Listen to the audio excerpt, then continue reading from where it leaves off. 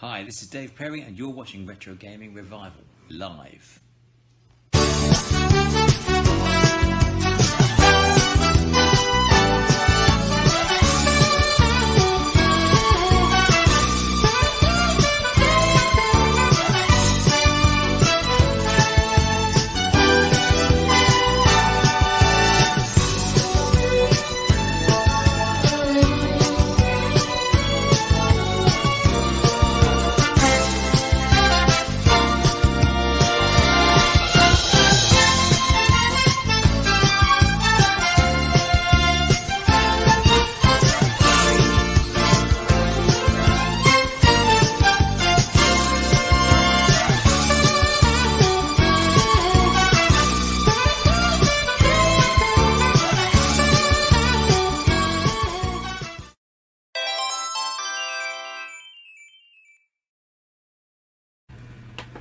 Good evening, everybody. It is Wednesday, a slightly earlier time of 7:45, and it is Retro Gaming Revival Live. How are we all? We all good?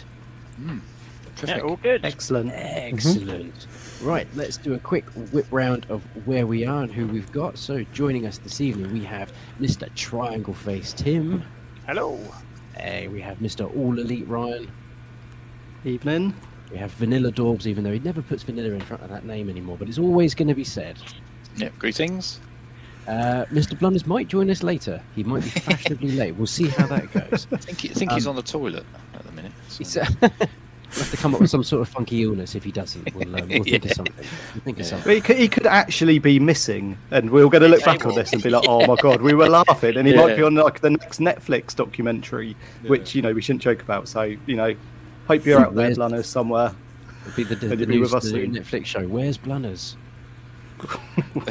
Richie Malik just disappeared. Anyway, right, before we digress immediately into a tangent, joining us this evening, our guest of honor this evening is the absolutely wonderful Retro Faith. Thank you so much for joining us, and welcome to our little slice of the internet. Hey. Hello, thank you for welcoming me. I love it. I love doing the podcast. So yeah, it's going to be exciting. Excellent. And how are you doing? Are you all good? I'm very well, thank you. It's very, very busy with lots of gaming stuff, and yeah, very hot as well. Very hot. It's, I don't know if it's like this for well, it will be for the other lads because we live quite close to each other, but it's the weather has kind of, we've had a good rain session this last couple of days, so it's kind of, the temperature has like dropped quite considerably, so it's yeah, it's not quite like the Tunisian desert anymore, and it's sort of more like Britain in summer now. It's still very muggy though. It's very muggy. Yeah. It's horrible. Yeah, we can run with that. Right, so let's get straight into it because we've got a whole bunch of normal sort of stuff that we like to ask everybody as they come on, and this is your first time on, so we have to go through the standard question that we ask every guest when they come on first off. So, Faith, your early gaming memories. What is it that sort of your earliest gaming memory that sort of really brought you into this wonderful world of video games? All right, it's split into two, that question. So my earliest gaming memory, if I remember, it was like a Pong machine. God knows what one it was. I can't remember. It was literally when I was very, very, very young. We're talking like 3 or 4. And I think my cousin gave my older brother one. You know, just like the Pong, tennis, all that sort of stuff. But apart from that, we had we then got a Commodore 64, which again, I was a little teeny tiny bit too young to play, but I kind of remember it. But it was all about Mega Drive for me. Christmas '91, Sonic, Mega Drive, we got that. And that was it. Just fell in love instantly with that little blue hedgehog, and I've never looked back. Amazing. So were you always Sega kind of through that period, or did you sort of dip into Nintendo as well, or was it, because normally in that sort of era most of us, we all sort of had one console and you kind of stuck with it. We weren't lucky like we are now where we can kind of go multi-console. It was just, and at that point it was either Sega or Nintendo, and the odd person was Amiga.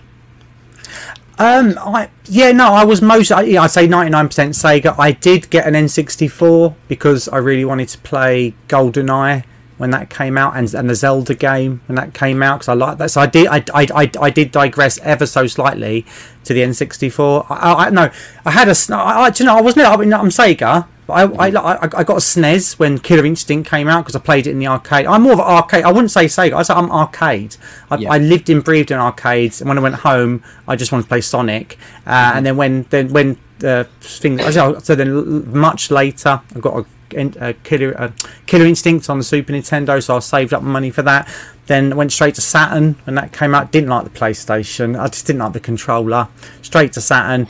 Then digressed to N64 for a bit when the Saturn kind of dried up, and then boom, November '98 in Japan they released Dreamcast, and that was it. That was it. I don't think I've ever heard someone say they don't like the PlayStation controller. No. That's most people. Yeah, no, it's not because it's bad. I've just got really long, stupid fingers, and I just can't get a grip around that bottom bit, a good handle in it. Yeah. I just can't, and then my thumbs overhang the analog sticks on it. So when that come out, and that's why I prefer Xbox because it's a bit more spread out. Mm-hmm. It's just a person. It's just a comfortable thing. It's a good controller. Yeah, it just threw me a bit because I don't think I've ever heard someone say, "Oh, I don't like the PlayStation controller." It's like, wow. Yeah, I like the games. I mean, PlayStation was great. So many great games on it, and my mates had one. But I just when I played it, I was like, I'll get. I was stupid and got a Saturn. The one thing I do think about the PlayStation, looking back, is at the time, I love the PlayStation. Like there was a lot of 3D platform games and things like that when it first came out. Because Crash Bandicoot 1 was really good, really popular, successful game. But then there's loads of these 3D games, and I really feel like they missed a trick where they just completely ignored 2D platformers and things like that. Because those games are still good. They did make a bit of a resurgence, and you do get some good stuff now. But I'm sure we'll cover Sonic a lot as well, because you mentioned Sonic as well as one of your first favourite games. But I kind of feel like when Sonic kind of goes off the rails a bit, because there's a period where you had all these 3D Sonic games. There's a few exceptions, Sonic Adventure and things like that were pretty good. But there's a few not so good Sonic games. And I love just a few. I would like to get your opinion on all of those. But then when recently it's come back to form and you've got the 2D games, it shows you actually what would have been really good at that time is just have the high res graphics but still 2D. And that would have been fine, but I think the games companies then were just they didn't want to do that. They're just no, we can do 3D, so everything has to be 3D now. Yeah, but did people want to buy it then? Can you blame them though? People didn't want to buy it. People had 2D games, didn't they, on 8-bit, 16-bit? Yeah, that's true. Yeah, but it's a shame really, because there was a good. We could have had some good continuation of those Sonic games. I think as well though, you are right. Most especially Sony and mostly and then Nintendo with the N64, that they were just gunning for this 3D technology. But when you actually dive deep into some of the Japanese libraries for those games, there's still plenty of great 2D ones, especially on the Saturn. There's so many good 2D shooters on the Saturn and on the PlayStation that they just didn't get released over it because the market was geared and marketed towards, look at Lara Croft, look at Metal Gear Solid, look at this, and that's it. It was just that those games just fell out of fashion, but they was actually there. And when you look back, retrospectively, which I do all the time, you find that those games still play wonderfully, whereas the 3D games sometimes play a bit poorly. But I like the fact that we can look back at that time and think they were trying new things, they were pushing the boundary of technology, and I think it was better for them to do that than just stick with what they knew, because that's what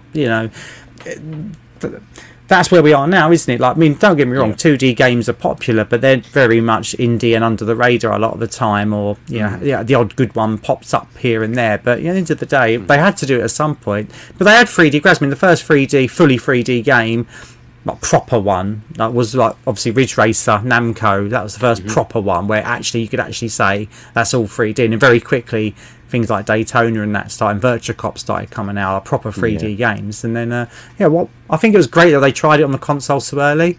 Looking back that way. Like you say, trying it that bit earlier kind of gives you the I guess the footing and the grounding for things like PS2 when the 3D graphics were wow, this is a noticeable difference. I think we've said it on a couple of podcasts before, but that jump from PlayStation to PlayStation 2 was astronomically big. It was that first, not the first time, I think every system that came out up to that sort of era, and maybe the PS3 360 type era, you'd see the new games, you'd see the new systems, and you genuinely would go, wow, look at that jump. That is a huge graphical jump. And I tell you what, a lot of it is when I speak to developers and I talk about that time, most of them have said to me, it wasn't that the tech wasn't making the good 3D games, it was just that they're also used to making games in 2D. It was them having to learn the good in 3D. So then by the time they got to things like Dreamcast, PS2, GameCube and all that, they actually had the tools ready and actually know how to use them with the new technology as well. So it wasn't just the bumping the graphics cards and the sound and all that stuff. It was actually the developers themselves. They had to have that kind of breaking point of, we've got to kind of wean ourselves off of 2D and use these PlayStations and Saturns and N64s to get to learn how to make them. I was speaking to a developer the other day who made a very famous PC game, and I asked him, why didn't you, and the game came out about 96, and I said, why didn't you jump to 3D at that point? Why did you keep with the 2D? And the guy just said, I'll be honest with you, I was running a company, all of my artists had absolutely no idea how to do 3D graphics, and these are clever people, but they just had no idea, and we'd have to spend all that time training them, when really what they decided was stick to what they know, knowing they were going to be behind, but getting a successful game out. So that is the bigger part of it more than the tech itself, because a lot of people say, oh, the graphics were rubbish on PlayStation and Saturn. When you look at them now, it's like, yeah, because the developers just didn't know how to make them look good. Normally takes a little bit of time, doesn't it, for when you get do that, Tim, I've got to interrupt you there, Tim. I've got to interrupt you. We've just had a news just in. I think Dorb's putting that number out in the chat. I think we've managed to locate Blunners. Here he is. He's been found. Hey. Oh yeah, I've made it. Sorry. Excellent. No, don't worry, buddy. We put a number out. You know, we were worried that Avenue might have come and, you know, nicked you or something. You know, everyone was very concerned. Very, very concerned. Can't cancel the Netflix documentary. There goes my paycheck. Yeah, it'd be a very short series, wouldn't it? We didn't make any jokes about you being missing whatsoever. It'll be a trailer. Don't worry. No. I'll catch up later. But yeah, I was here about 52. I was just about 5 minutes late. No worries. So everyone in the chat, we can all calm down now. Blunners is coaching the children. Excellent. Right, Tim. Sorry, interrupted you mid-flow. No problem. I was just going to say, like when you get a new console, often you get like the first few games don't really push it to its limit, and it takes a while before you get those games. You're like, oh, actually, this is what the system can do. But in terms of graphical leaps as well, you mentioned like the leap from like Mega Drive to PlayStation. Obviously, that's the one that stands out the most. But it did make me think as well. I can remember when the 360, I think, came out, and there was a trailer that came out. I think it was around Christmas. There was a trailer for Gears of War. I can remember watching the first Gears of War trailer, thinking, actually, this looks pretty decent. I might have to get on this Xbox thing, because I never had an Xbox. The first Xbox, I think I jumped in at Xbox 360 because I saw that trailer for Gears of War. I was like, yeah, this looks pretty good. I can't remember which journalism outlet it was, but it was used on the front of the Gears of War box, and I think it just said that this is the best looking video game of all time.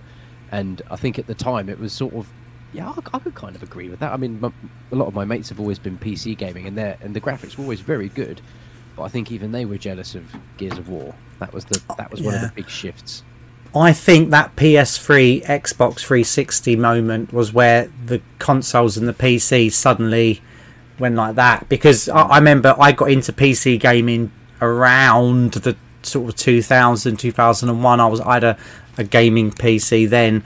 And compared to watching my friends play games on their PlayStation 2s, and I went home and played Max Payne or something on my PC, or Counter-Strike or something, I was just laughing, going, PC Master Race. But I think that point, the 360 PS3 is where it kind of obviously PCs are always going to be better just because the tech moves so quick, but just actual what you just day-to-day visualizations, I think that's where, well, they are just PCs now, aren't they? When you open them up, you see a graphics card, you see a hard drive, it's all just the same as a PC. So yeah, that is the matter. You're right, the Gears of War game, that was when I remember seeing that and just being like watching my friend play it when he brought it home from work or something, and I was just like, whoa, what is this? It looked amazing. I still think it does. It runs mine was cooler. Mine was Call of Duty 2 on 360. That was my game. I got that with day one when I got it, and that just blew me away. Just how good it was. Just unbelievable. It was the beach landing for that, wasn't it? I think that was the bit that a lot of people were like, oh. Yeah, brilliant. Yeah, I remember that being on Medal of Honor on the PC though. I remember playing that beach landing bit and being blown away by that. But then looking back at it now, nobody's really got any faces. There's about 4 enemies attacking you. So, but at the time, it was like, oh my god, I am on D-Day. This is phenomenal. Yeah, it's funny that, isn't it? Because there's lots of games that we look back on and think, and I remember thinking at the time, you know, graphics are never going to get any better than this. And, you know, GoldenEye was one of those. And you look back on it now, you're like, oh my god, it looks like Pierce Brosnan. It looks nothing like Pierce Brosnan. His face is like a triangle. He's like Pyramid Head from flipping Silent Hill. And yeah, graphics were, I mean, they were good at the time, but yeah, if I could go back then and just kind of be like, yeah, give it 20 years, mate, this is what it's going to look like, I think I'd have just lost my mind. Yeah, I saw a tech demo of the new Unreal Engine, Unreal something or other 5 point, who knows what the hell it's called, 5.2x or whatever, and I was watching it on my computer today, and I was just like they're doing this water thing. I thought I was watching a David Attenborough documentary as they're doing these water effects, and there's a little fish in it, and I'm just like, that's a computer, and I'm literally just like, is that a computer game? I'm having to go in closer, and it just looks, it's just, it's getting hard now to tell what's real life. I think it's funny now that they used to always put the things in the adverts. If you watch a game trailer, there's a little disclaimer at the bottom that says like not in-game footage, like this is a cutscene sort of thing. And then now it's the other way around. They're like, this is in-game footage, by the way. Like this is what it looks like. Otherwise, you do think people might assume that's just the cutscene. It's like, no, this is in-game. Like, this is what it's going to look like. It's like, wow, it's definitely keeps jumping forward, doesn't it? Yeah, I mean, dragging it back to like the retro sort of stuff, seeing those cutscenes on that original PS1. I remember Soul Blade being the one where I was like, oh my god, I can't wait till graphics look like that. And it kind of, we've surpassed that now. We're long gone. Yeah. You know, days of seeing the Super Mario box art and thinking like, oh my god, I wish it looked like the box art. It's like, it couldn't look any better than the box art now. It's, we've really hit that sort of peak of gaming. It's now kind of going into I guess it's all sort of about load times now, ray tracing, and improving the visuals now rather than necessarily the graphics and the output and stuff. It's mad. It's great that we still kind of got that. We did the different 16-bit and 32-bit era stuff. Still looks good, and like it's more of an art style now, isn't it? Really, than like that's at the time. It was just that's the best they could do. Now it feels like that is just like an art style to try and use, and you can get some really good sort of like. When they've redone some of the Sonic games, things like Sonic Mania, it was I think a really good. Or like when they've redone things like Streets of Rage, and it's just like it's still, it's not like trying to look realistic. It's cartoony, but it has that real sharpness to it now. It's just the same sort of style animations on it, but just sharper. Yeah, because what amazed me back in the day was Resident Evil 2 playing out on the PS1, and the bit with the licker, you see him on the ceiling, goes into like FMV, and then he flops down. I was like, wow, this cannot get any better. And you watch it now, it's like, that's bloody crap. That's terrible. Yeah.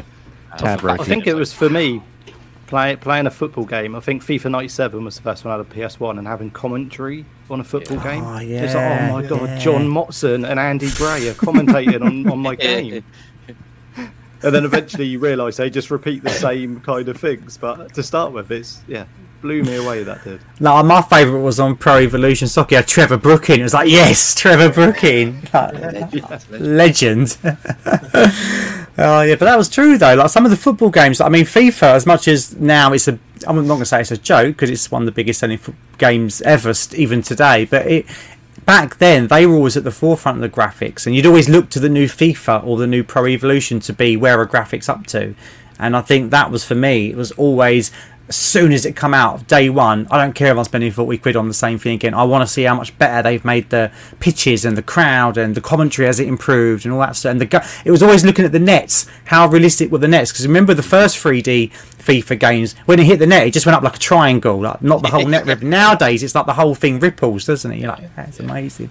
Yeah. FIFA is one of the only games where the crowd design went backwards, because you remember on the 16-bit game, you had little people in the crowd on the FIFA 95, and then when it went to PlayStation, it was just a block of colour, wasn't it? Like bitmaps. Yeah, that always disappointed me. But obviously nowadays it's like thousands of people there.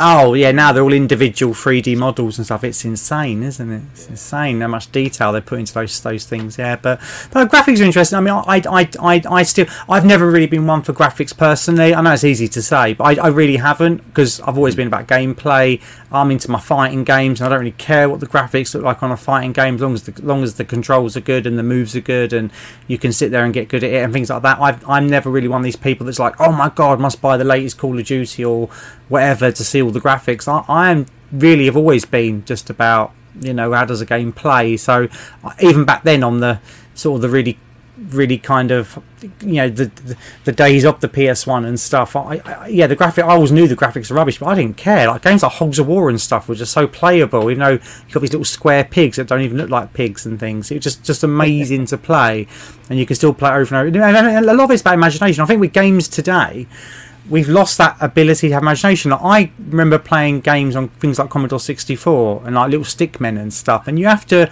look at the box art and go, okay, so this is supposed to be an egg with a hat on. Okay, then you look at your screen and you're like, okay, and then you imagine it. And then I think we started losing that a bit the last sort of 10, 15 years, where the graphics have just got so good, it doesn't leave anything to imagination. And I think that's where I don't mind looking at old. I still play a game called Cool Borders on the PlayStation 1. Yep. Very rudimentary snowboarding game, things like SSX blowing it out of the water now and all that sort of stuff. But back then, like the graphics are very blocky in that, but it was still, I'd use my imagination a bit to when I imagine where I was on the course and stuff, and I kind of miss that with games. I miss that ability. No, it's interesting. So just before we dive into our next topic of question, hello to everyone that's watching on Faith stream. Faith is also streaming this to her Twitch channel, so hello everyone over there. Hope everyone's having a good time. So our next question. I've just got an update, Ollie. Sorry to interrupt. I know you've got a question, but big news.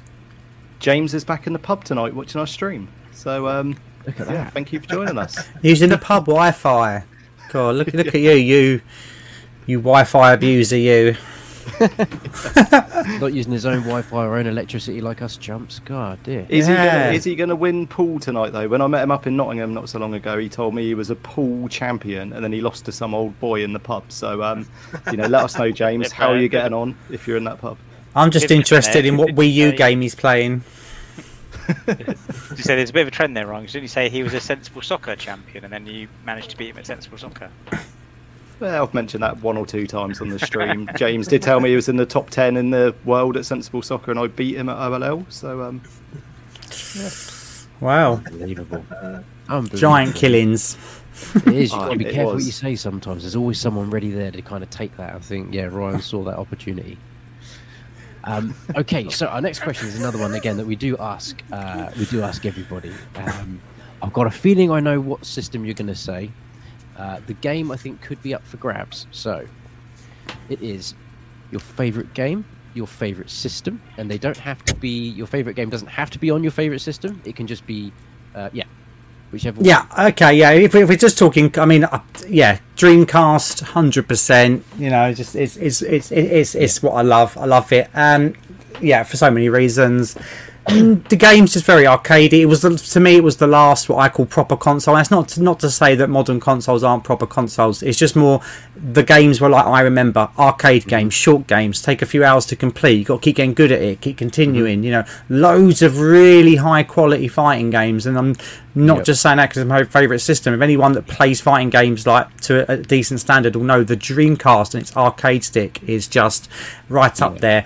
Also the crazy peripherals, all the things like the fishing rod, they really nailed it with that. The seaman game with the microphone, karaoke machines. Also the fact that it wasn't the first console to get online. I've studied the history of getting consoles online, and the first one was actually the Intellivision, but we're going into that another time.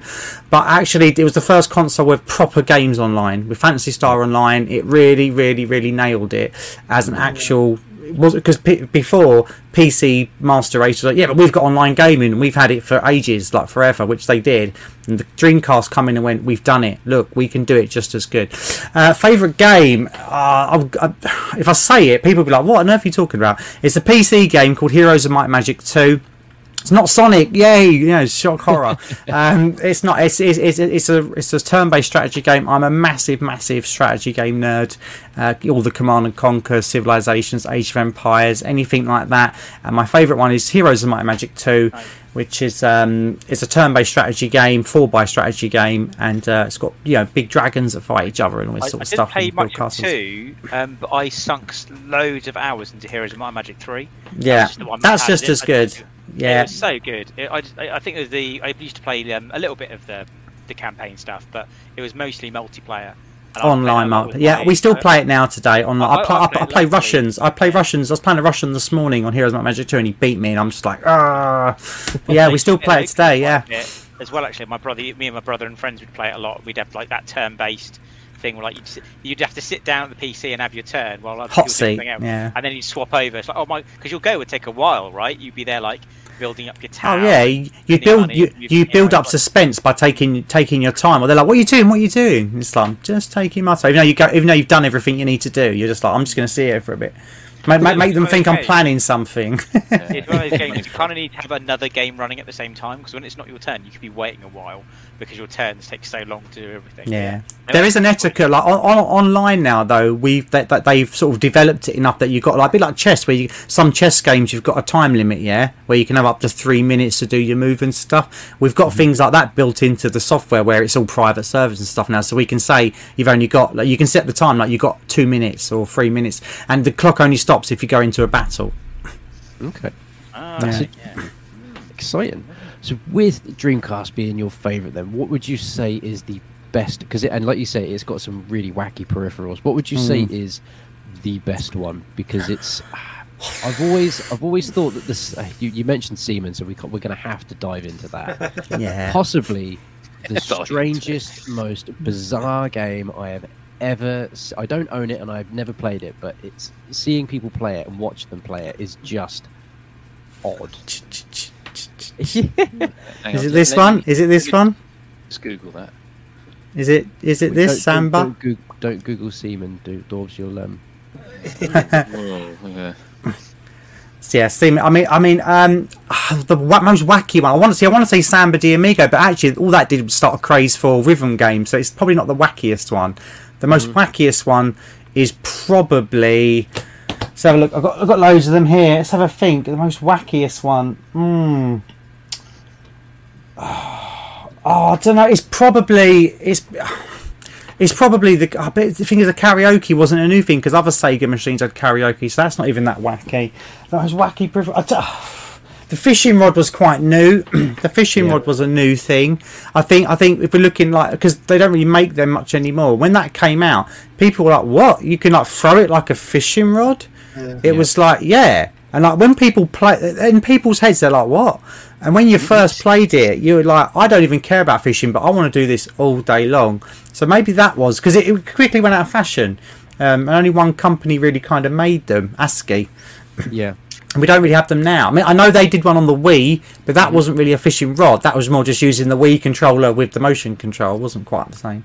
I don't know. There's the wackiest one. There's so many strange ones. I mean, if I start getting proper weird, you've got things like zip drives that they were going to add to it, and things like this, like just weird and just they're going to do like a DVD player and all that sort of stuff. I don't know. I think the fishing rod's probably the one that. Is probably was at the time probably the strangest, because it was like, why would you do this for fishing? Yeah, and actually make it like that. It was so clever. Remember, I used to have the fishing rod, and like my mate went so meant he'd end up snapping it off in his hand. I was fuming. Oh man! You couldn't really get hold of them. They weren't like that easy to get hold of. But yeah, ended up snapping my bloody fishing rod trying to reel it in. Shocking. They had some crazy. I mean, even the VMU, you could class that as a little bit wacky because, like, it's like a little Game Boy that you download games to. Also, is your memory card. The PlayStation did it. That they released the Pocket Station quickly soon after. I mean, that was a bit wacky. No one really went back to that kind of idea, except for the GameCube, where you can plug your Game Boy Advance into a few games and stuff. Yeah, that's it. The VMU, that's a bit. You could take. I remember. When I had that, first of all, I had like a little Sonic game on my VMU and a couple of batteries, and I used to sit and play it on the bus and stuff. It was mad. It was mad. Yeah. But I think there was. I mean, there were some really good ones they were going to come out with as well. Like ones that were actually good, like a VMU that had MP3s on it. So you could go online to like a Sega shop or some or some music shop and download music onto this special MP3 VMU. That had like an earphone plug in the top, and actually use your VMU still with the games on it now, but also have MP3s on it. Honestly, it was just like they were going to do something. I mean, if you hadn't sort of, I don't really think it failed, but if you hadn't if it hadn't done some commercially unwell, if that's even the right phrase, then I think there was some great things. There were some great things coming out for it, but I don't know. It's the one system that I think everybody now agrees just didn't have the life it deserved. It was forward thinking. I think it was forward thinking. And it's funny you were talking about arcadey feel and arcadey games.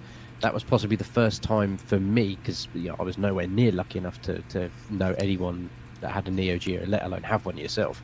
But I remember playing Soul Calibur in the arcade, and then playing Soul Calibur on the Dreamcast, and thinking, this is the same thing. It's the same. It's the first, apart from the Neo Geo, which, as you say, is slightly different. I mean, because that was the actual arcade board made into a console for home, so that was actually the arcade at home. But with the Dreamcast is very similar to that story of the Neo Geo, because the Naomi hardware inside the Dreamcast is a very slightly modified version of the same board which is in the arcade machines, which is why, especially the fighting games, which all were made on that Naomi hardware, why they play so good on Dreamcast. It's that simple. It was like they took this arcade board they made in '97 and gone, we'll just make it slightly, just modify it a bit into a little machine, and it was. But that is also the reason why it failed, because people wanted longer story games. They wasn't interested in arcade games anymore, and that's where Sega missed their trick. It wasn't to do with the hardware being rubbish or the controller being rubbish or anything like that.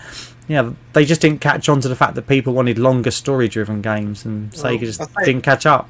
They did have Shenmue, and they did have Shenmue, one of my favourite games. Blue Stinger, and there's lots of Japanese games that are longer.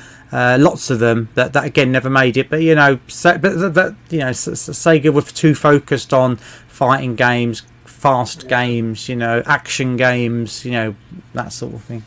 Because you've just mentioned all these things that Dreamcast had, like fishing rod, what was it, karaoke machine, but it didn't have a DVD player. And do you think that's something that possibly killed it?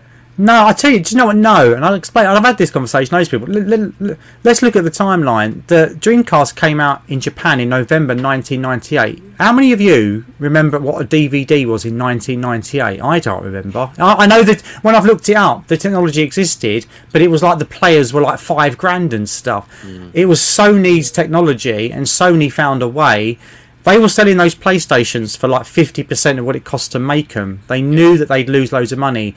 So that's why, the DVD thing for the PlayStation made that very successful. But I don't think that's what killed the Dreamcast. What killed the Dreamcast was the fact that Sega and other developers didn't cotton on to the fact that people were looking at these kind of longer winded games with, that take 10, 15 hours to complete rather than arcade games. And also the fact they really messed it up by pissing off EA Sports, not having FIFA on it. Bang, done. I mean, who would? I remember when I was that age, I cared about FIFA. I cared about ISS and PES and all that. I cared about those games, and I was like always annoyed that my Dreamcast didn't have FIFA 99 or FIFA 2000 on or whatever.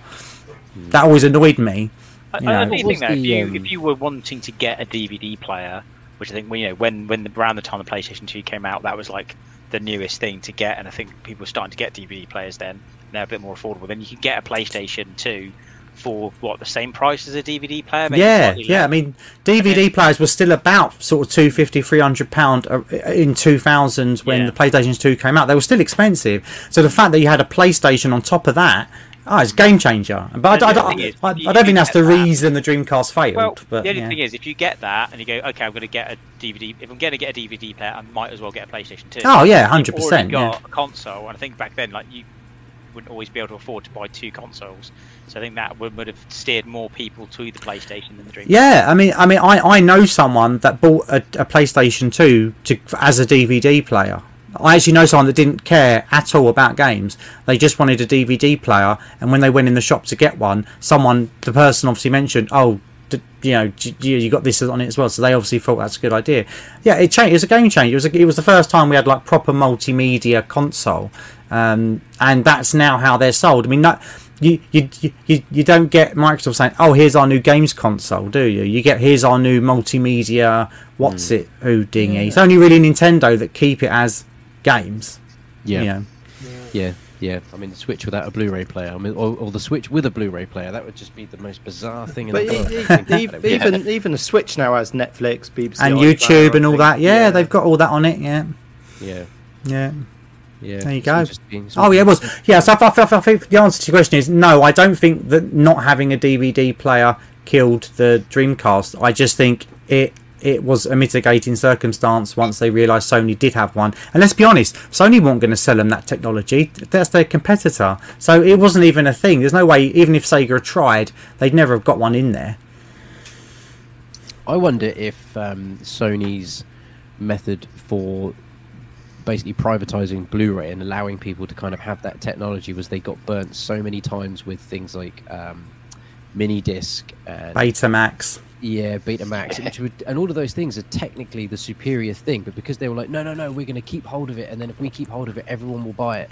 VHS was cheaper, CD was cheaper. Yeah, if you try and corner a market, you outprice the consumer. So Sony were very clever to say, work with Toshiba to make the DVD technology, and then once PlayStation 2 had sold bucket loads, then they said to everyone else, here you go, all the Sanyos and Panasonics and all that. And that's when DVD players went from being £200 to £300 down to £99 straight away.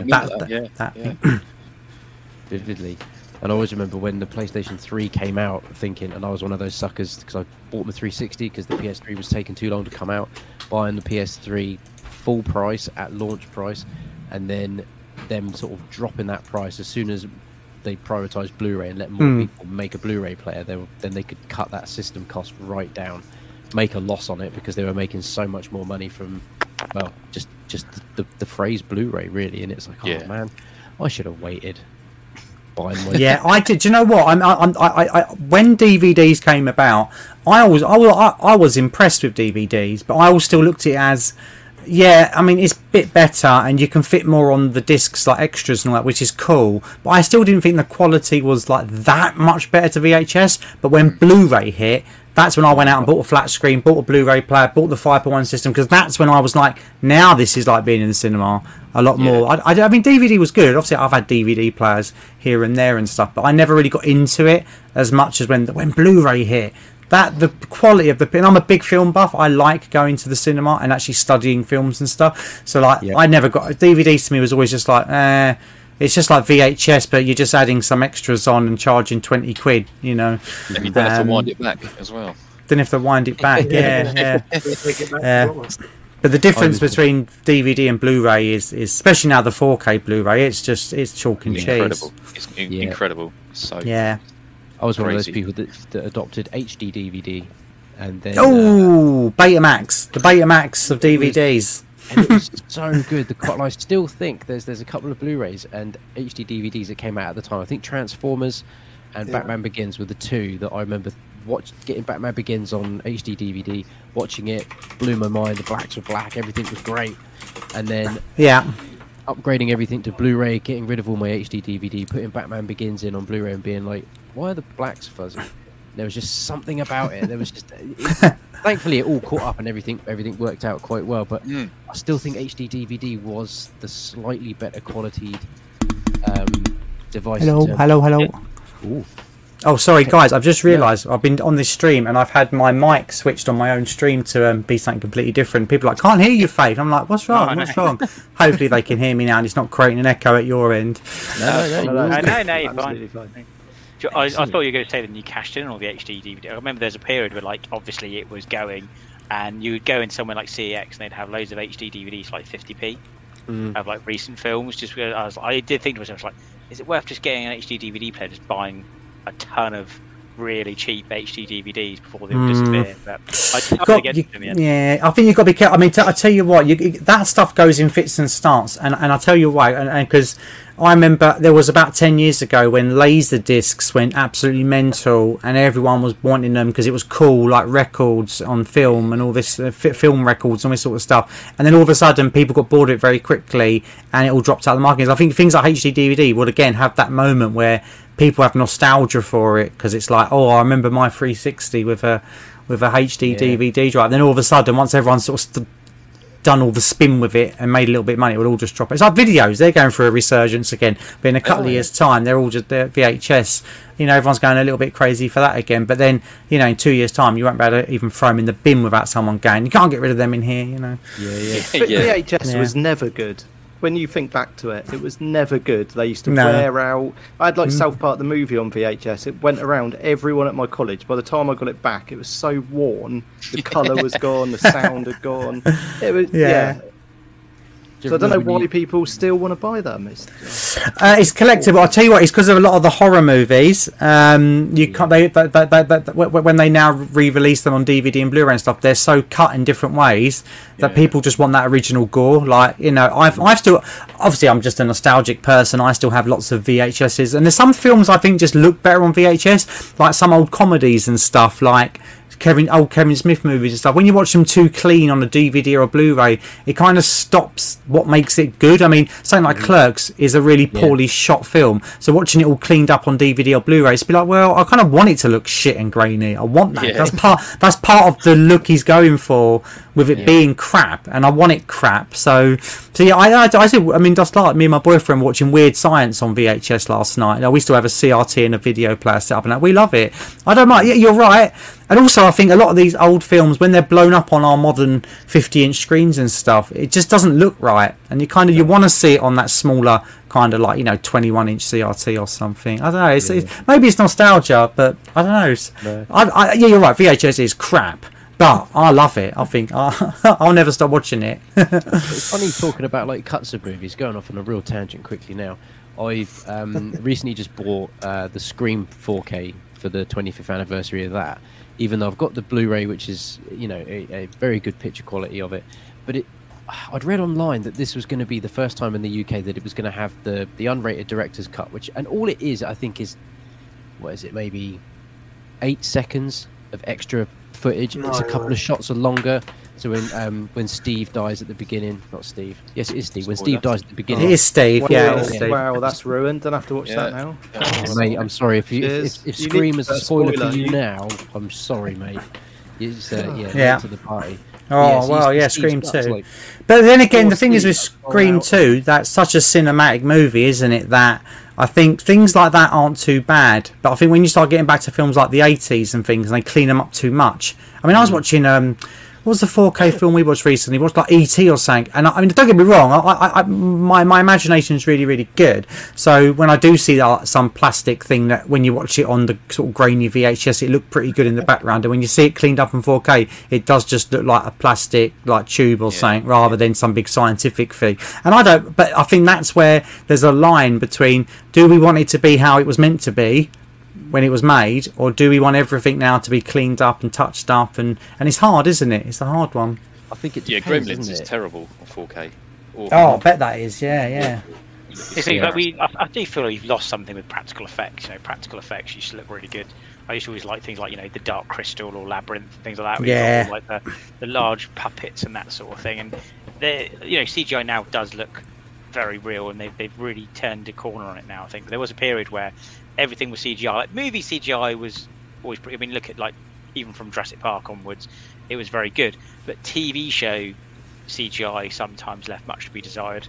If you look at something, I always remember Buffy the Vampire Slayer having some really poor CGI in some bits. I just feel like practical effects was taken away too soon. Those sorts of things. Yeah, I miss that. I miss that massively. I think just silly films like Little Shop of Horrors, or I tell you what we was watching the other day. We were watching Back to the Future on 4K, right? And I'll tell you where it does work well when they tidy everything up, when they built the sets. So things like Back to the Future, where they built Hill Valley. There's no special. Obviously there is special effects, but it's all. They built the whole thing, and then we were watching now, and then in the background there was bits I never even. And I've seen those films so many times, but now I can see into the distance and things like Hill Valley, and you see the little details of people walking in and out of shops and a car almost doing things, and you're like, wow, now I can really see it for the first time. Where before on your VHS or your DVD it's slightly blurry, but you didn't care. But it does work sometimes. There's some films that really can't. But I think that's it. It depends. If it was a film that didn't have a good set built, then it's going to have this problem of you know, I've also, you know, especially a lot of space films where they obviously just painted stuff up in the background. You know, a Predator 2 is another one. We watched that recently, I think, on Blu-ray. And some of the backgrounds when they're inside the Predator ship, it literally is I didn't realise this, but it's actually just bits of wood put up, and they've painted 3D objects on it, so it looks 3D when you're seeing it. But when it's all geared up on the 4K, you can just see it. So something's painted with shadows. And you're like, that's spoiled it for me now. I thought you actually built the spaceship. Very clever effects back in the day to trick me. So good for you, Hollywood. But now I know you lied, and you know, not so good. I mean, Blade Runner was one for me. The 4K on that and the Blu-ray on that is immaculate. But again, it's miniatures. It's very well made miniatures with incredible lighting on a soundstage, and it's still breathtaking now. I think good films sort of are timeless. So for me, Blade Runner is timeless. My favourite movie of all time is The Exorcist, and that still holds up today. The only thing that dates that movie is the haircut and the film stock. That's the only things. Outside of that movie could be. It's timeless for me, and I think that's why that's still. I tell you, I watched it on the weekend. 2001: A Space Odyssey. Oh, I tell you what, you can watch that now, and it's as fresh as a daisy. The 4K on that again. Yeah. Oh, dare you what, that Kubrick guy, boom. Yeah, nuts. He's the best. Yeah, he was, and he definitely was the best. We've digressed massively. See, I told you we go tangents. I was going to say, talking of people who are the best, just an update on James from It's Much More. He's now up. He was up on karaoke about 15 minutes ago. So, all right. Anyone want to take a punt on a song that he sang? I think he would have. Sky. No. I think he would have done something like. Trying to think of a good Kylie. He seems like a Kylie Minogue kind of guy, James. Okay.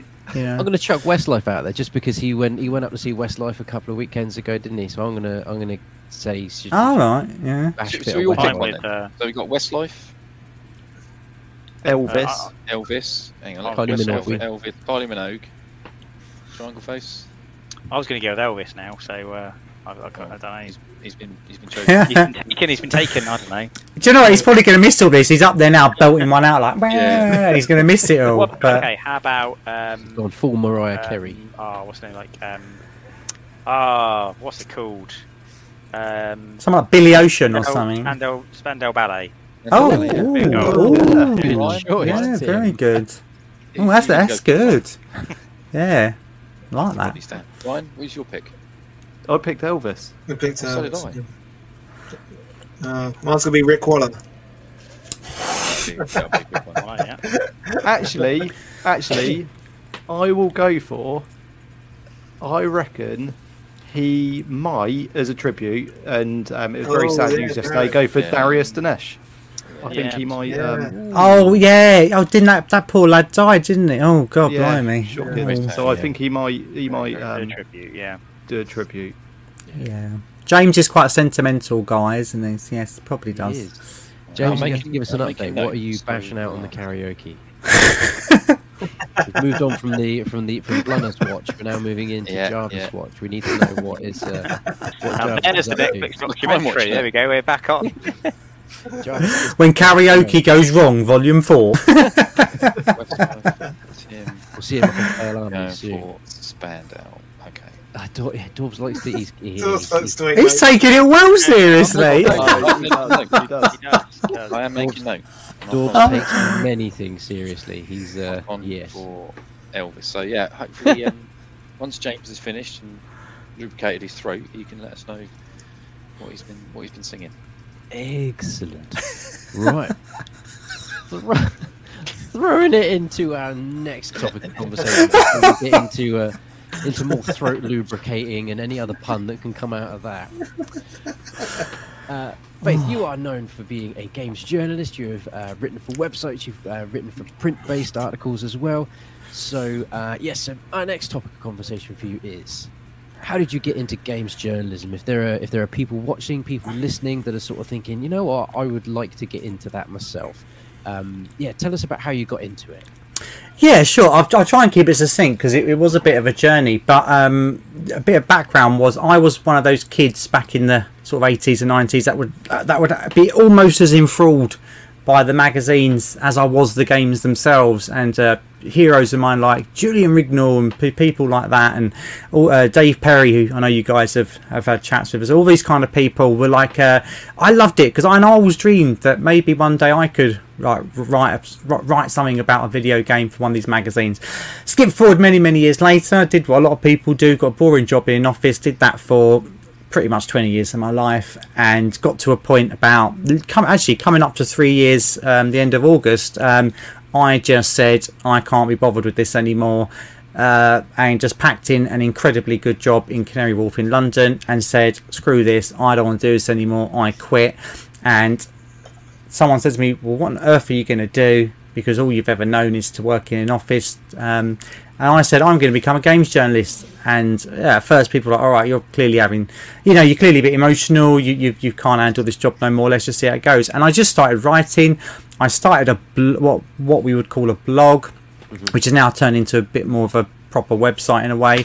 And I just started typing out things. It was basic things, just my favourite game, and practicing writing and reading English books and buying lots of other gaming books, and just reading through what other people do, reading lots of websites. And I just started writing. I tried a bit of YouTube as well because I liked the idea of doing it, but that didn't quite work out. I'm not a very good editor, so that kind of went away pretty quickly.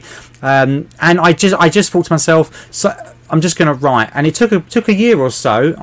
In the meantime, I started realising that I couldn't just become a games journalist. Like, you can't just go, right, I'm a games journalist, start getting paid money. You have to build. What I realised very quickly was, to be taken seriously and to get writing gigs, you have to build up a portfolio. Like any kind of person that would do like photography or art or anything like that, you have to show the people that run the websites and the magazines that you're capable of doing it. So that's where the blog came from, and I was doing that. Also, to sort of pay, I called that my apprenticeship. So it was like my little safe space to practice my writing and practice thinking of interesting ways to talk about games.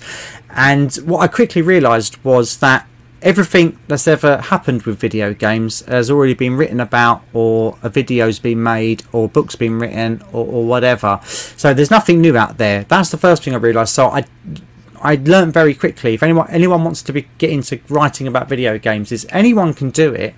You've just got to realise, don't be precious, you're not special. So when you're writing about Sonic or Mario or whatever, all that's been done, and there is nothing new you're going to bring to the table unless you happen to go on a night out and see Yuji Naka and Shigeru Miyamoto having a punch up, and you report on that. That's the only way you're going to get more information about Sonic and Mario. But in all seriousness, I just decided to go for it, and I gave myself a limit. I said I'll give myself a couple of years, and if it doesn't happen, I will go back and get the boring 9-to-5 job again. I will just do it, because obviously you got to work, haven't you? In the meantime, I started a business importing video games, mostly retro games, but some modern stuff as well, from Japan, which I then sell vicariously through different channels, which I'm sure everyone will be aware of. So I do that in the background. So I run a fairly successful game selling business, which I'm not particularly interested in. It's a bit soulless, but it pays the bills. And and then I carried on writing. I carried on writing, and I was getting a bit desperate at one point. And this is probably about last April, May, and I was thinking, is this ever going to happen for me? Because I wasn't too sure how to get that first opportunity, that first bit of proper paid work. All I'd been doing for about 18 months was writing my own little blog thing. A few people had said, oh, do you want to contribute to our website? But they're like free work and stuff, but it's just building a portfolio. And then all of a sudden, out of the blue, I get a message from Fusion Retro Books, who are incredibly successful retro book magazine company. They do all sorts of things. They do Zap Annual, Crash Annuals, all that sort. They're very big in the retro writing scene, if we can put it like that. And a guy just emailed me. I thought it was a bit of a joke. He was like, I really have been reading your blog today. You're my own website thing. And I'd done a few interviews with people, and I'd done some reviews and bits and pieces. And he said, I think you're amazing. Would you come and write for us? And I was like, oh, this must be one of my trolls, which we'll talk about that maybe a little bit later. But and all of a sudden I was like, all right then. And he said, can I phone you up? And I was like, all right then. And all of a sudden I got that chance. And what I realised was the hard work and the perseverance of just keeping that blog regular, and building the right connections, so like commenting on the right people's Twitters and Facebooks and all that sort of stuff, and not sucking up, but just building relationships. I someone asked me the other day, can I kind of help them, mentor them a little bit, and I kind of asked them where had they got to, and they hadn't even bothered like messaging or trying to interview some of the people that would always do an interview. I was like, what about someone like Dave Perry? You can interview him about being on Games Master. He's done it a million times, but it's a nice easy interview and all the history's there, and they're like, oh, I've never even thought about that. So if we're going back to how I got into it, it was thinking a little bit outside the box, but also enough inside the box that someone can notice it. And when I got that first opportunity, I've never looked back. And since then, people pay me to write about video games, and it's fascinating. Yeah. And I'm very blessed.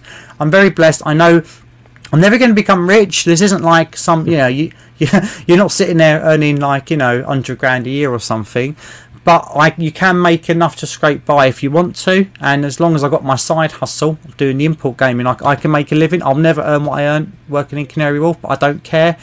And just and what I'd say is, if anyone even has the slightest ambition to do it, just start running. You can go on something like WordPress or other web sites are available to make a free website, and just start typing. It doesn't matter if it's rubbish. Use Grammarly, that's a great one, or use Word and everything, and just go for it. I never in a million years, if someone had said to me that I would be writing a book and it would be printed and I could look at it and hold it in my hand, if someone had told me 2 years ago that I'd be writing a book about Commodore 64, I would have just laughed. But it's in my hand now. It's great.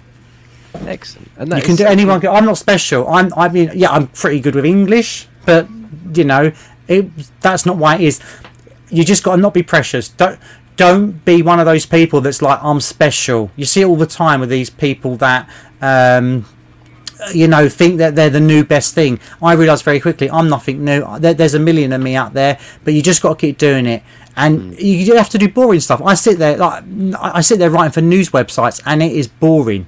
People are like, oh, your life must be so good. You must get so many free games and all this. Do you know what most of my day is? It's looking at press releases and tidying them up so I can put them on websites. Mm-hmm. Yeah, that's the bread and butter.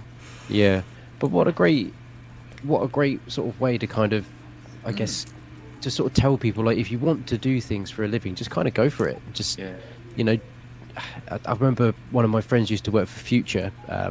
He used to work for PSM3 magazine. And at the time I was in a bit of a rut with my work and whatnot, and there was a job that had come up in Future in Bournemouth for I can't remember which PlayStation magazine they had, but they had an it would be Future there. Publishing, wouldn't it, if it's down that way, wouldn't it? Yeah, it would be. Yeah.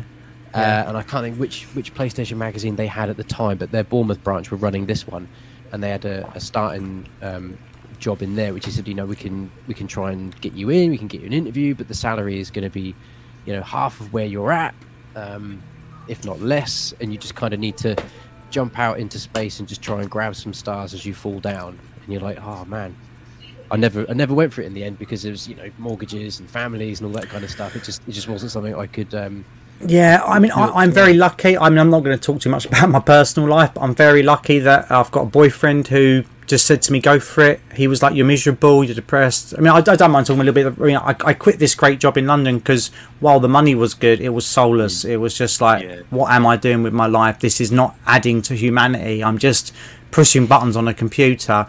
And I was very depressed, and I was going to have to get off some sort of work at some point.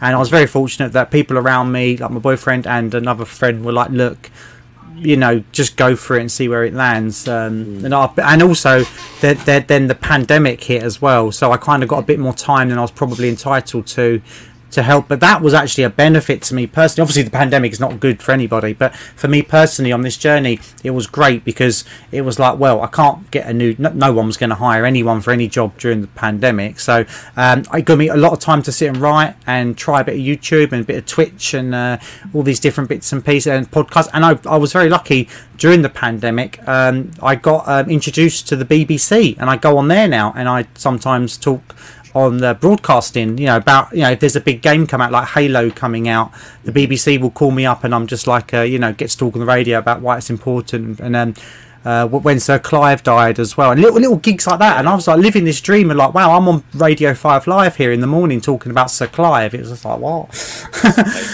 Yeah. Just go for it. Honestly, I'm not special. It's not like anyone's giving me a leg up or anything. It literally was just, and you've got to tell yourself you can do it. I meet so many people at these game shows and stuff that are like, wow, I can't believe you're writing books and magazines and you're on the radio and doing all this other stuff. And I'm like, look, I just believe in yourself. If you don't believe yourself, you can do it. You won't make it. And you know, I'm still building it. I'm still new. I'm not anything special. I'm doing it, and I want to be successful. Yeah, I think that's it, isn't it? It's the drive. If you've got that drive and you're willing to just kind of just go feet first into the abyss and see what happens, it's, you know, so fortune does favour the brave sometimes. You just kind of got to, give it a go. What a wonderful story. As the great S Club 7 said, if you've never had a dream, you can never have a dream come true. So there you go. Written by Kathy Dennis, that was. There you go, a bit of trivia. Oh, was it? Oh, all right. There you go. Yeah, that's it. Just dream. If you can dream it, it can happen. I know that sounds really cheesy, but it's the truth. Like, I mean, 3 years ago, I was just thinking, I hate my life because I'm doing this horrible job that's so soulless. And now here I am sitting here, and I wake up every day, and it's like, oh my god, I get to write about Mortal Kombat today. This is amazing. You know? And someone's going to pay me money to do it. Like, that's bonkers. Yeah. Brilliant. That's brilliant. Yeah. I was just going to say, Ronnie, you're now changing your answer for James's karaoke song. Steps. Yeah, I think you should. That seems like a real James kind of song. Yeah. With James, he's gone. Steps was S Club 7. That's an S Club 7 song, not a Step song, was it? Was it? Yeah, it was an S Club 7 song. Yeah. Oh well. Oh, sorry that my teenage girl pop knowledge has fallen over.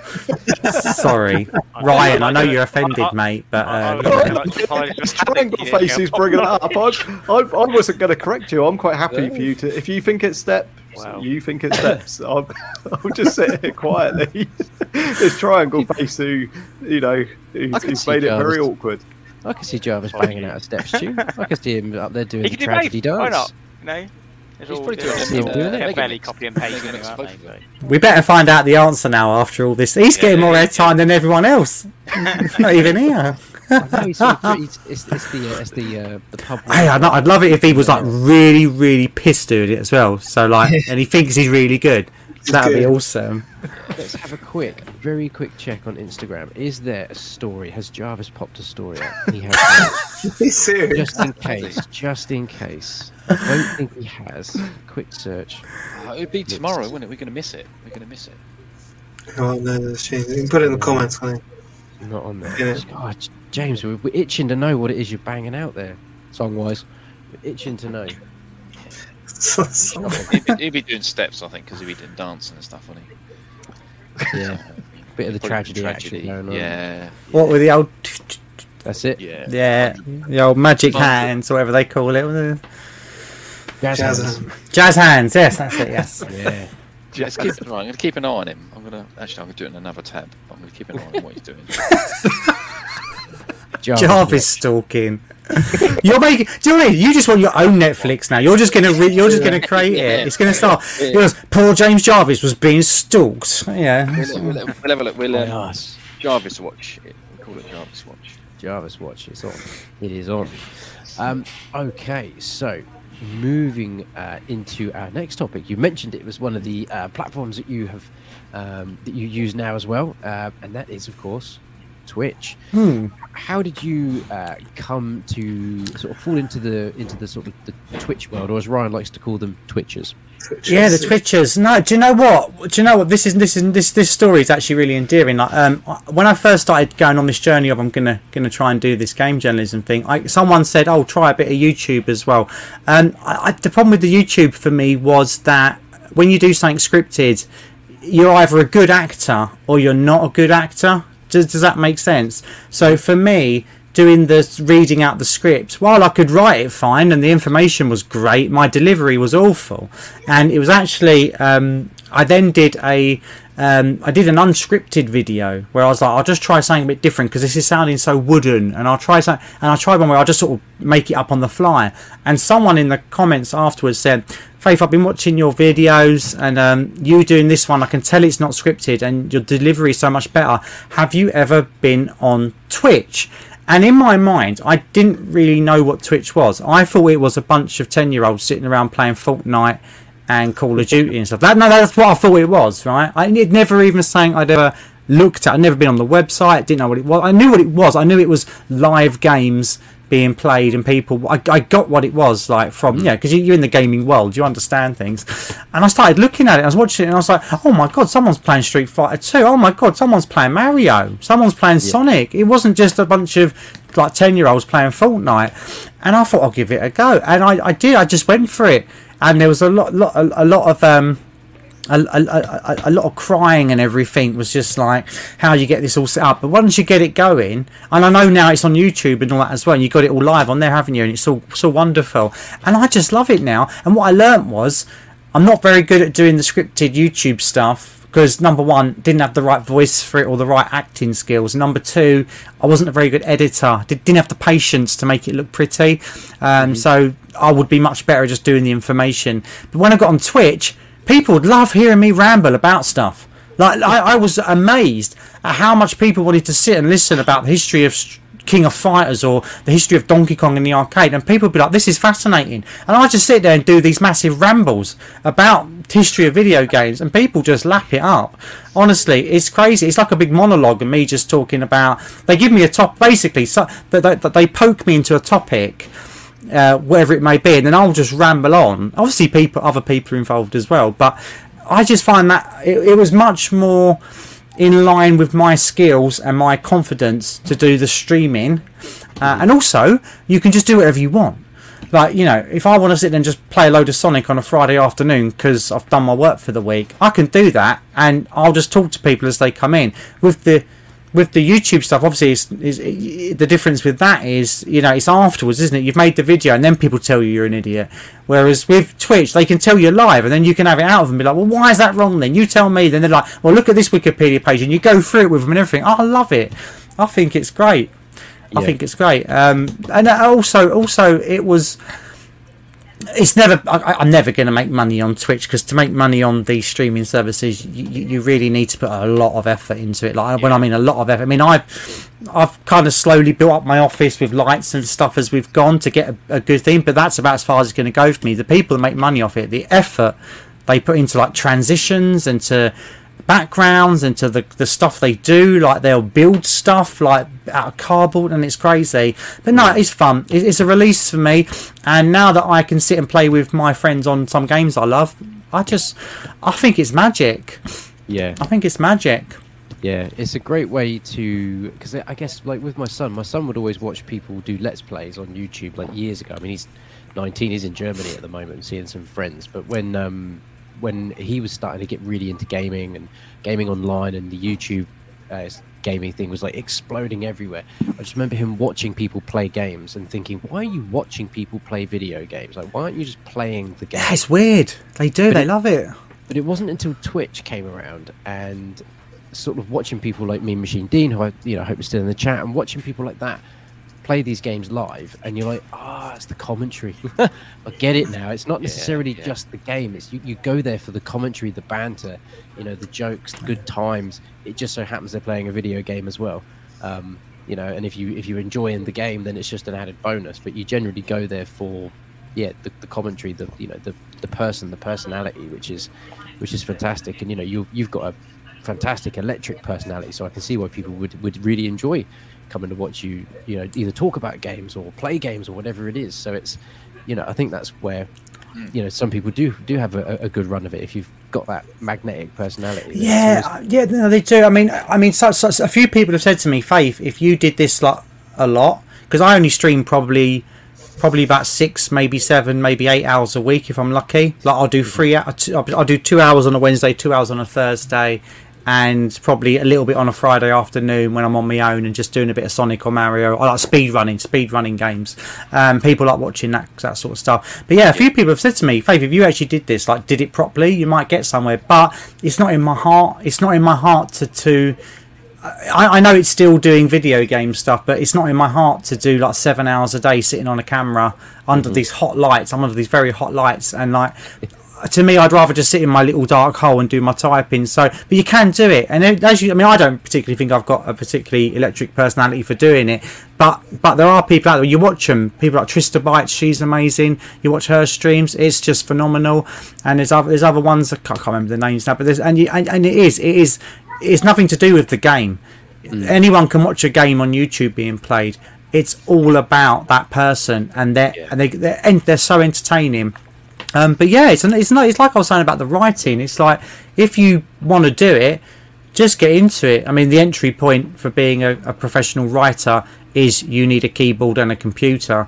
Obviously, the entry point to being a successful streamer is a lot of equipment. But you know, I was saying recently, because I've been off because of the holidays. I've been streaming via TikTok.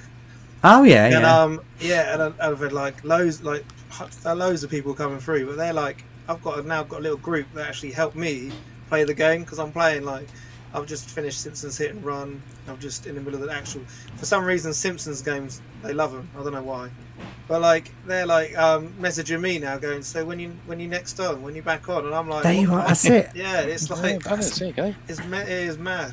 it is mad. It is mad. And you do, the problem with it though is I'm never going to be a successful streamer because I just don't want to put the time into it. But when you do start making it, you do notice it a little bit where you will get this following. People they can't get enough, and as soon as you go live, they're on there, they're in it, they're like, love it, yes, you're here, you made my day because you're on live. You know, it's a bit weird, but it's also quite endearing at the same time. So yeah, go for it, Blunders. I didn't even know you could do that on TikTok. I've not even looked at that. I looked at it once and I was just like, no, I can't even be dealing with that right now. I just did not get what was happening. Lots of kids shouting at me. TikTok, as soon as you open it, there's no menu, there's no options. You're already playing a video, and I was like, what on earth's going on? So it takes a while to navigate it before you know what's going on. Like you were saying earlier about, because it's for like, it's more of a younger audience, but there is still people on there like my age. And they're like, last night they're like, why are you playing a PS2? Why don't you just play it on PS3? And I was like, well, I've got a PS3, but I picked it up dirt cheap for the PS2, so I've got to play it. Yeah.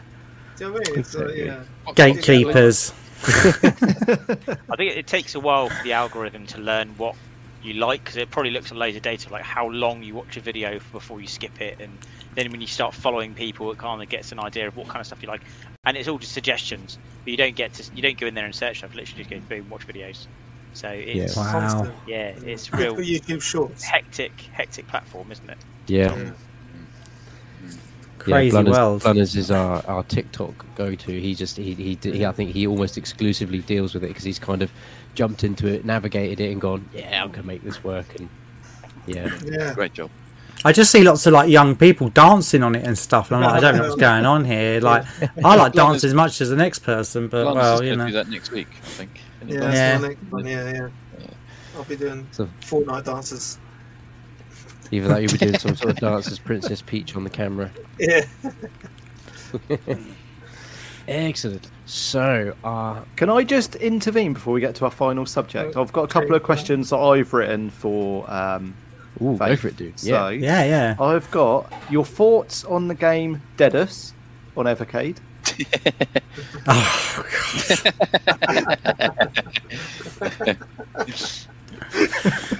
Screen these. So if any of these are, yes, this is all Ryan. It was all Ryan. I don't have an Evercade.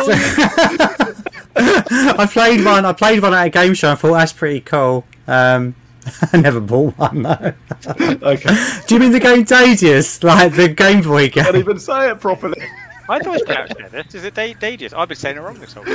I don't know how you say it. I know the game. I know what you mean on the Game Boy. I don't know. I didn't even know it was on the Evercade. Oh, we did because we spoke about it before. Yeah.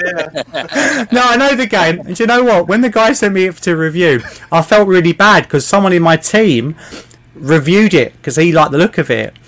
And then when it came back, I was just like, he's like, I was just like, what? Oh yeah, that game crap. No, I've played it since. Yeah, it's all right if you like that kind of game. I'm not really too into that kind of thing, but yeah, it's well made. Okay. Yeah. And then my second question is, what is your favourite bit of gaming tat that you've ever picked up at a convention? Oh right, well I can show you that actually. There was these right Wallies at this one I went to, and they really annoyed everyone by going up and going take our tat, and there's this thing that's supposed to be like a I think it's, I don't even, do you know what, I don't know, I think it's supposed to be like a coaster like you'd get in a pub. You can't even read the writing on it, and it's falling to pieces, and just there's complete muppets on it. It's well Got a used, few more good. we can see. Yeah, and it's by these guys called Retro Revival Gaming live interview. So this was and this is proper tat. I mean, this is the lowest of the low as it gets for tat. It's awesome. That one. These were meant to be coming with us as well, but I unfortunately I contracted COVID that week, and that was when it was still like a no-no. But we were meant to be bringing. Oh, I've got to try and lean over my mic. We're meant to be bringing some of those up with us as well. Oh, little pins. Oh, yeah, we're meant to be having. Wow, they're cool. So no, that's not tat. That's cool. So we've got bags of them, and the old tat situation. I mean, yeah. Don't want your tat. That was so funny. We're always coming up with new ideas, new things to make into tat. So there'll be, OLL 2023. Retro Gaming Revival Pogs. No, do you know the one that people really hate is when you make up really crappy little I think would it be A5 little leaflets and that, but make them look really crap. Like make them like almost like paper, like printed out of like an inkjet or something as well, and then go up and give everyone your tat, and they'll just be like, "What are you doing?" Make sure all the fonts in Comic Sans as well, all of that good stuff. Yeah. Make sure it has that really weird like 90s school smell where you're like, "What's that?" Either Comic Sans or word art. You need to do some stuff. Word art, yeah. Bring word art back. Word art, bring that back. Webwings just to fuck with. Yeah, just a bunch of symbols. They ain't got a clue what it is. There was oh my god! Just speaking of that, because I've not heard that font mentioned for a long time. Not soon after 9/11, someone said type in the flight number for that flight and put it into wordings or whatever it is, and it comes up with some fucking weird shit. So for anyone, it was like a skull and crossbones and like two eyes, wasn't it? And it was like one of the things. Oh man, that was awful. That font, man, you just brought back a memory from like 2001 right there. Everyone was like, Microsoft's in on it. It's like, I just don't think that's. You do realise there's just crazy people. Yeah, like Bill Gates was in on coronavirus, wasn't he? Of course he was. Yeah, of course. That's it. I'm not getting my vaccine. I'm not being injected with little microbots that are going to control me. Get out of town. Get back in the sea. I really hope if that did happen, someone is watching me at the moment thinking, God, he's interesting. Look at this. He's on a YouTube stream. And... Yeah, this is well good. This is it. We're living the life. Yeah. I think since my booster, my Bluetooth signal's been really good. Any difference I've seen. Actually, I suddenly got 5G and I didn't even have a 5G phone. That's well good. Yeah, that's amazing. We've been able to drop our Wi-Fi boosters in our houses and all sorts. Yeah, and you can take off that little metal hat that you had, the little tinfoil hat. Exactly. Yeah. It's all gone. It's permanently transmitting now. It's fantastic. That's awesome. Right. So our last topic for you is something that we've started asking people as they come on, and this is our little tribute to Rick Waller. And it is the little segment we call Waller's Remasters. So we ask everyone that comes on to pick, you can pick one game, you can pick up to 3 games that you think deserve to either be remastered or remade for a modern audience. And it can be... Deserve? Like, the game's actually good in the first place, or just what I want? Your opinion. Remastered. Got to be careful here. I think that they should remake Star Wars Rogue Squadron on the N64. Okay. Because this is the best N64 game by a country mile, and it just kind of gets forgotten when you get these people go, my favourite N64, or these YouTube videos of the best N64 games. They never seem to put it on there, but it's just genius. That game should be remade. I know they've done kind of games like this anyway on Xbox now, but this actual game with this actual missions, I would pick that. Because it was just one of those unsung heroes of the N64 shit anyway, right? So like, you got to have a couple of good games on it. This is one, but I'd go for that. Excellent choice. I don't think anyone has picked Rogue Squadron. Also, I'll tell you what as well. I'll tell you what, if we're going to do up to 3, this game as well, actually. This, maybe not remade, but they need to get another loaded game out. Loaded. These were mental. Yeah. They're really fun to play now. Loaded and reloaded. This whole series should just be brought back to life. They could just... Yeah, these would be good. Just proper... Especially where a lot of people like these twin-stick shooter type... You know, what do they call them? Roguelite, whatever they call them, you know. Loads of people like those kind of indie games, don't they, on Game Pass and stuff. That's perfect. Remake that one. Yeah. Excellent. Yeah, I don't think we've ever had loaded before either. No. There we go. This is all our little dedication to Rick Waller. Who? What did he pick? He picked Rockstar Ate My Hamster, which is a game that none of us had heard of at the time. Oh right, yeah, that's an excellent game on the Spectrum. Yeah. Dark Seed was another one on the Amiga. Yep. Dark Seed. That was Amiga. Was it Biometric Toy or something? I can't remember the name of the title now. Oh, I don't know that one. Oh, I have to look that up. He picked 3 games that I'd never heard of. Brilliant. But yeah, that Rockstar Ate My Hamster. We were at that point. I think we started campaigning to get it put on the Evercade because it felt like a game that would do well on that system. I think they need to do a proper. I know they've done a few Spectrum games on the Evercade, but they need to do just games like that, like Rockstar Ate My Hamster, all the ones that were like pretty bonkers and that you just couldn't release today. What was the school one? School Days. That was fun. Oh, that was better than that Bully game on the PlayStation. Yeah, that was for its time. It was very good. Yeah, it was like it was just like controlling characters at the Beano or something. I miss times like that. I just think with games, right? I just think they're so overly complicated now. Like I sat down to play this game. I've got Games Pass on my PC, and it was like it just looked like a simple third-person action game, right? That's what it looked like in the video. So like, you know, I've got a sword and I'll hack and slash and I'll run around and I'll find some treasure or kill a boss or whatever. And I wanted that. That's what I wanted. I think it was like a Saturday afternoon. I was waiting for some football match to start or whatever. So downloaded it, started playing it. Within 10 minutes, I've got hold RB to do this and hold down Y and push. And within 5 minutes, I was just like, this is too much. I just wanted to tap buttons and run around and just look at minotaurs and kill them and goblins and stuff. This is now just become some big thing where I now need to like, make sure you do a secondary hit on this and do a slice for that and like make sure dodge and all. And I was just like, this is too much. That's my thing with video games. This is why it's why I'm so stuck in the retro world, is because of that, where we have to have all these remakes and stuff, and they're all so overly complicated, and everything happens. If I can't just make a video game that's easy to play, still make it hard and loads of stuff to do. Just make it simple. Let me play it. The way I see it, if a game needs a tutorial that takes more than 2 minutes, it's failed. I could run with that. I think one of my favourite things of everyone, I think it was in Abe's Odyssey. I was doing the whole thing when you first buy a game, you're just reading the manual before you get a chance to play it. And there's a bit at the front that said like how you turn on your PlayStation and plug it in, like it's normally at the front.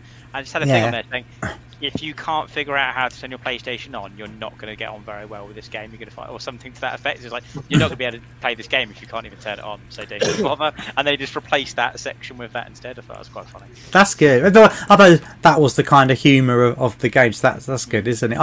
Do you know what? I miss manuals. I know sort of it's quite right that with things like, you know, reducing carbon footprints and all that, having big manuals, but it is sometimes that is part of the experience. I remember, you know, who remembers getting a new game when they were a kid and being on the bus home or in the car or whatever home and reading it and being like, you knew the game back to front before you'd even put it in your console. Yeah. I always remember the big thick manuals you used to get with like the FIFA games on the Mega Drive. All the languages. Really chunky, like a book that was put in there. The compendium. Compendium FIFA, and then literally just like, I mean, that's it. But I missed that. Like I was playing FIFA. The latest FIFA, like a demo on my Switch or something. It didn't play very well, but that's because it's on a Switch, not because it didn't play well. But even that now, I mean, football games started getting a little bit complicated. Around kind of PES 5, FIFA 2006 kind of era, like a bit more stuff to it. But nowadays it's like there's so much going on with the controls now. It's like, I like that they're trying to add so much in, but it's almost like they're adding stuff in just to say they've got new stuff rather than it actually makes it better. I have never once learned how to do the skill stick button on a FIFA game. And that's the aftertouch. Yeah, I've never learned any of that. Don't need it, mate. Whack it. That's all you need. Was that all the real physics they put in, and then they just started like head planting the floor in them? Yeah, I was. I don't mind that. I think it's like there is a place for games to have realism. They haven't all just got to be fun and basic and get through it. I do think that you've seen some of this VR stuff. I mean, I've not done too much VR, really, but you're seeing some of that now, like with the flight simulators and stuff, and games have got to a new point. And I think like, right at the start when we started chatting, we were talking about how during the mid-90s, when games developers were breaking out of this like 2D comfort zone where they had perfected pixels, hadn't they? Like, let's be honest, some of the games, 2D games on like the SNES and Mega Drive, like things like Gunstar Heroes and Donkey Kong Country and stuff, they'd mastered all that stuff. And then that breaking into the 3D world was very, it was hard. It was hard for the games industry at that time. The games were difficult to control. They had bad cameras and all this stuff that we remember. And I think right now, like the last year or so, we are in another sort of stage like that where the games developers are being forced out of their comfort zone and they have to bring everything to another level with VR and loads of different stuff to do and loads of characters, and the game's got to be 1 million hours long and you've got to have all this download stuff. And I think we'll look back in 20 years time. I think this was another critical point where our games changed. The metaverse is coming and all that. I know people aren't talking about the metaverse in terms of gaming, but let's be honest, as soon as Facebook sort all that out and people start getting used to it, the first thing they're going to be doing is playing games in it with each other. That's all what they're going to be doing.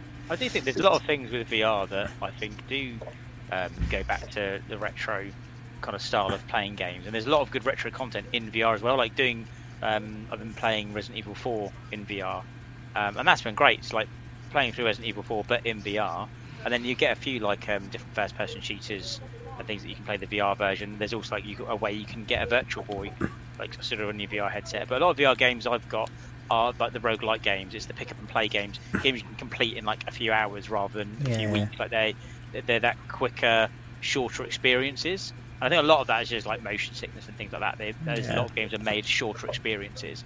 But in a way, I quite like that because you're getting a shorter game. You're not paying as much for it, and like you can enjoy it and then move on to your next game rather than being sucked into like a really long campaign. Yeah, maybe we're getting back to. I do think there's a lot of apathy for these long games. I mean, I know a lot of people complained about that Elden Ring, not because it's not a good, well-made game, but a lot of people have said that game, you could have just made it 10 hours long and it would have been amazing. But you made it 50 hours long and you made us trudge through so much stuff. Hard game as well. Not like one that you can just blitz through quickly and skip bits. It's hard. And like people are like, it's too much. And I think there's a lot of apathy, and that's why I think things like the Game Pass and the VR with all these smaller indie games, that exactly like you've said, Face, where it's like smaller, shorter games. I think that is coming back, and I'm all the more for it because I keep seeing all these great games I review. Like people send me, "Oh, can you review this for our magazine?" And it's like, yeah, you have a look at it, and it's a short little game. I love it.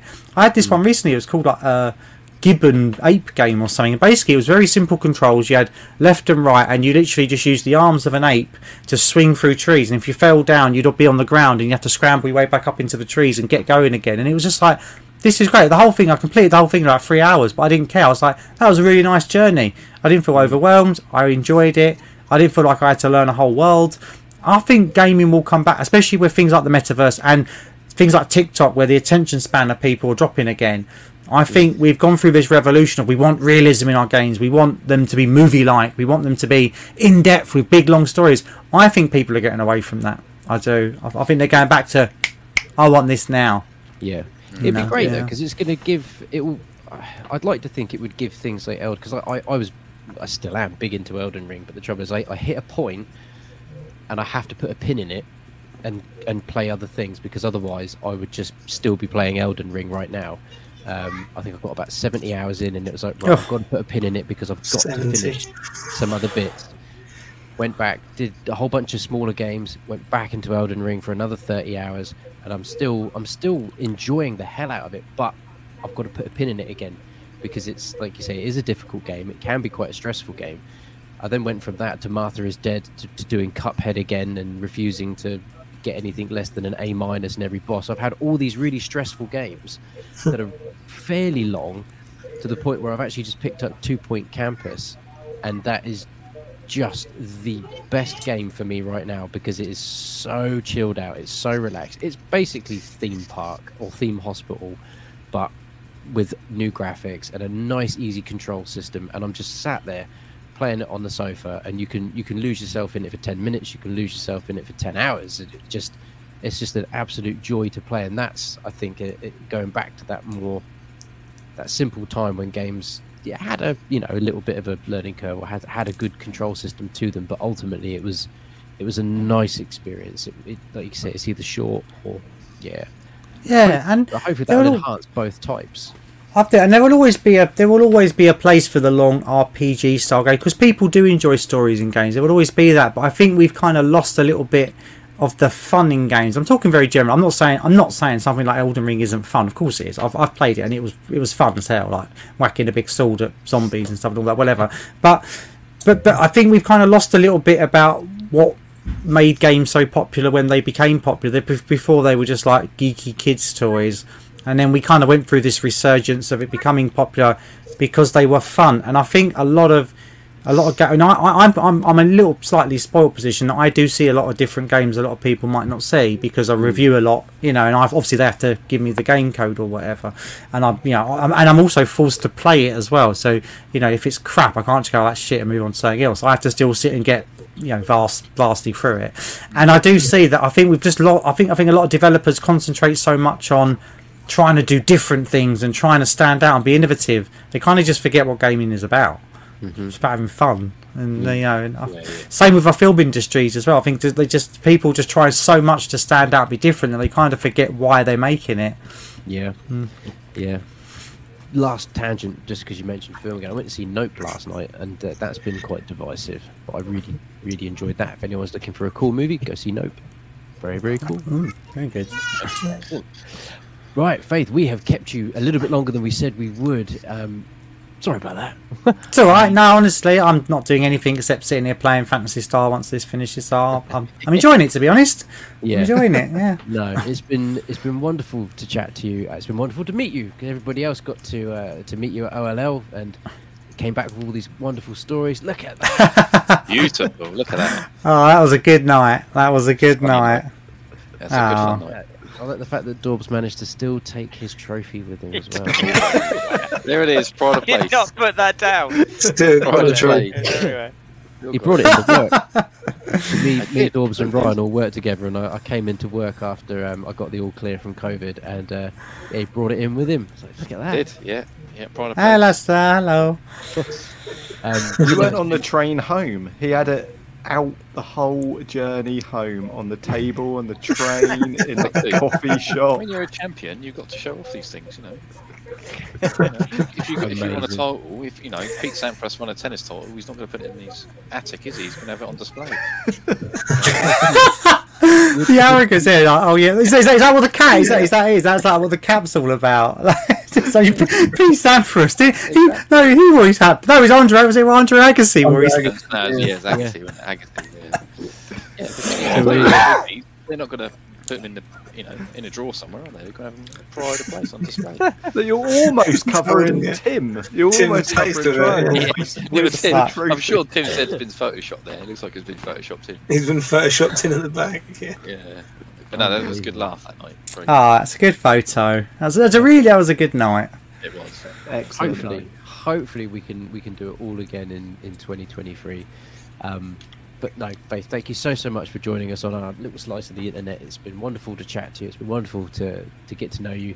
Like I say, it's always good to meet new people. Certainly for me, I know the other chaps have gotten to meet you, so it's nice to finally meet you as well.